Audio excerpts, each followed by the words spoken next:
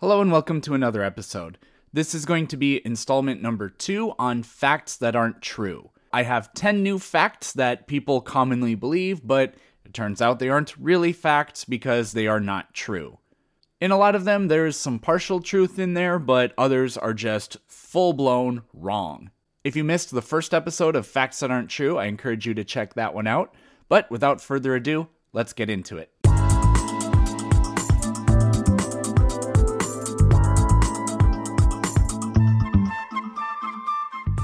Before we begin today's episode, I want to tell you that if you like this content and you want to support me, there are links to my Patreon, Venmo, and more in the description on Spotify, or you can go to my YouTube channel and click in the link in the banner that says support the channel.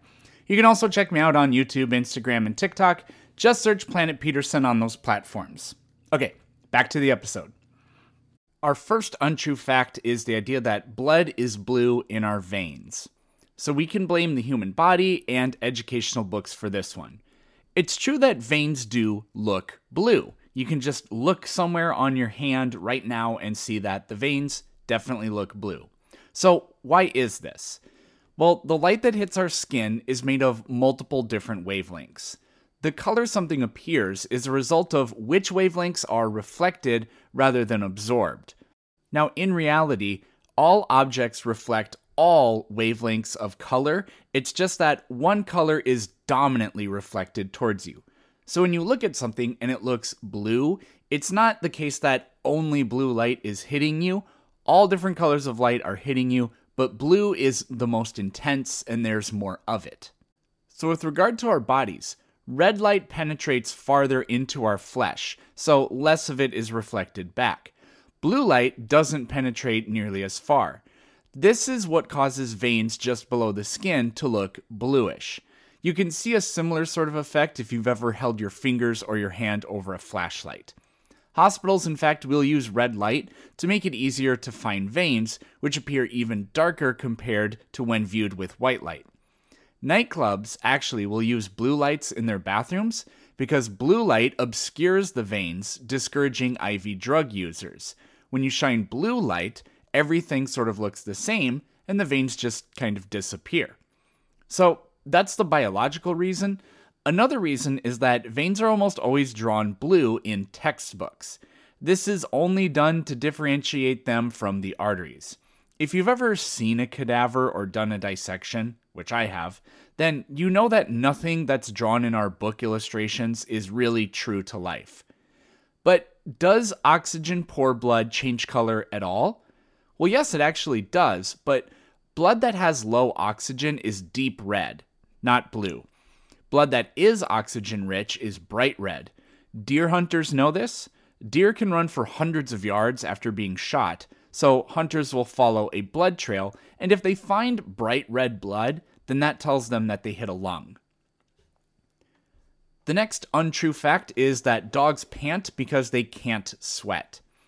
So, sweat is not just salty water glands used to cool the body. That is what our sweat glands do, but that's not the only thing they can do.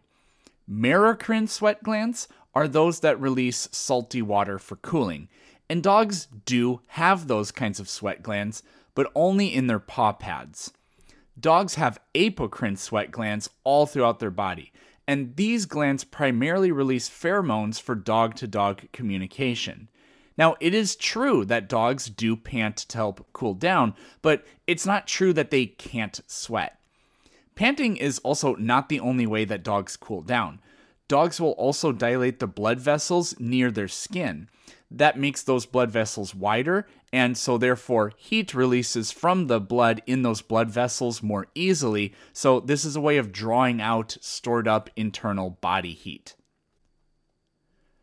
Our next untrue fact is that ostriches bury their heads in the sand. First of all, there's no reason why an ostrich would even want to do that. Ostriches are some of the best runners on the planet. They can steadily run faster than 30 miles per hour for up to 30 minutes. It's been estimated that an ostrich could run a marathon in 35 minutes. Meanwhile, the human world record is a little under 2 hours. Ostriches can also kick with tremendous force. They have very, very large claws on their enormous middle toe, and they can actually kill medium-sized animals. But it is true that ostriches will hide. However, they don't hide by burying their heads. That's like a toddler covering their eyes thinking they are invisible because, well, if they can't see the danger can't see them. Ostriches will lay down with their whole bodies, not just their heads. Now, ostriches do dig small pits in the ground to lay their eggs in, and ostriches do maintain their nests, rotating the eggs, adding stuff, taking stuff out, and they do that not with their gigantic feet, but with their beaks and their heads, so they can be a little bit more delicate. Now, if you observe ostriches in the wild, you may see them bent over with their head down for very long stretches of time, and perhaps that's where the myth came from. Next is carrots improve your vision. Now, this is true, but not entirely true. If you already have 20/20 vision, then eating more carrots will not improve your vision beyond that. You've maybe heard that eating too many carrots will tint your skin orange. That is a true fact. Carrots contain a lot of beta-carotene, that's the precursor molecule that eventually turns into vitamin A.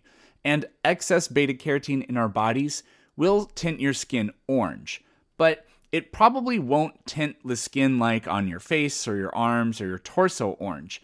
The tinting will be most noticeable on light patches of skin, such as the palms of your hands or the soles of your feet. Bonus fact, vitamin A poisoning causes the body to almost dissolve from within. Excess vitamin A in the body will act as a detergent, which is a type of molecule that can break down cellular membranes. For whatever reason, polar bears store vast quantities of vitamin A in their livers. I've read some horror stories from early polar explorers who killed and ate polar bears, including the liver, only to have all of the skin on their entire body fall off and their brains to hemorrhage. So, moral of the story is do not eat polar bear liver. Next up is lightning never strikes the same place twice. If that was true, then lightning rods would be disposable and one of the most useless inventions ever. The next fact that isn't true is toads cause warts. Warts are caused by HPV, the human papilloma virus. Toads don't carry human viruses, but that's not to say that viruses cannot jump species. Many of them can, and they're called zoonotic viruses. They include rabies, avian influenza, swine flu, such as the H1N1, Ebola, Hendra virus, Nipah virus, hantavirus, West Nile, Zika, SARS, and Lassa virus. If you want to read a really great book about these, check out Spillover by David Quammen. It was written before COVID happened, but it gives eerie predictions. The next fact that isn't true is you should drink 8 glasses of water a day. While we should make sure that we wash our hands and always take your entire antibiotic prescription, many health-related generalizations are bad, including this one. 8 glasses of water is half a gallon if we assume a glass is 1 cup. That's far more water than the typical person needs. Drinking excessive amounts of water causes your blood to become diluted. This can cause hyponatremia, which is low sodium concentrations in the blood. The symptoms can include headaches and nausea. There's also full-blown water intoxication. Water intoxication happens when you intake so much water that the body actually pulls essential things like electrolytes out of the tissue and puts it into the blood to try to match the concentration. I looked up a case report where the United States Army tried to study this. So what they saw is soldiers developed symptoms of water intoxication after consuming at least 2 quarts of water per hour. Now that's a pretty fast rate of drinking water, but I see a lot of people carry around really enormous flasks and their goal is to drink the whole thing before noon. Now, if the symptoms develop when you drink 2 quarts of water per hour, does that mean that you'll be completely fine if you only drink 1.9 quarts of water per hour? Well, no, you're probably going to be suffering at some level. I don't know if people remember this, but when I was in high school, I think this is around 2007, the Nintendo Wii came out, and there was a competition called Hold Your Wii for a Wii, and one woman tragically died. The way the competition went was you were forced to drink water but not allowed to go to the bathroom. People would drop out of the competition when they just couldn't take it anymore and had to go pee. Well, one woman was so committed to winning this Wii that she unfortunately died. The bottom line with this one is we're all different. And so we shouldn't be subscribing to some generalization with our health as a fix-it. Another thing to keep in mind is that if you're eating a good diet, food is mostly water. I mean, think about it. You're a living thing. You're 70% water. The meat you eat should be mostly water inside of it, in fact. And for vegetables, it's probably even more extreme.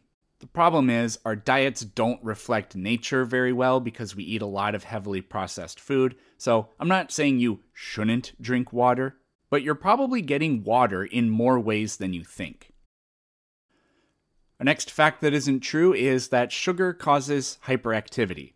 I don't really have very much to say about this. There just simply is no data that supports the idea. The next fact that isn't true is goldfish have a 3-second memory. While I usually hate it when people use this as an argument, it is true that they did do a Mythbusters episode on this. Saying Mythbusters proved it is kind of like saying Google it. You know, the debate ends right then and there. But it is actually a really good episode. The way it worked was they gave the goldfish an incredibly easy maze to solve. The goldfish just had to go from one side of the tank to the other by swimming through some openings.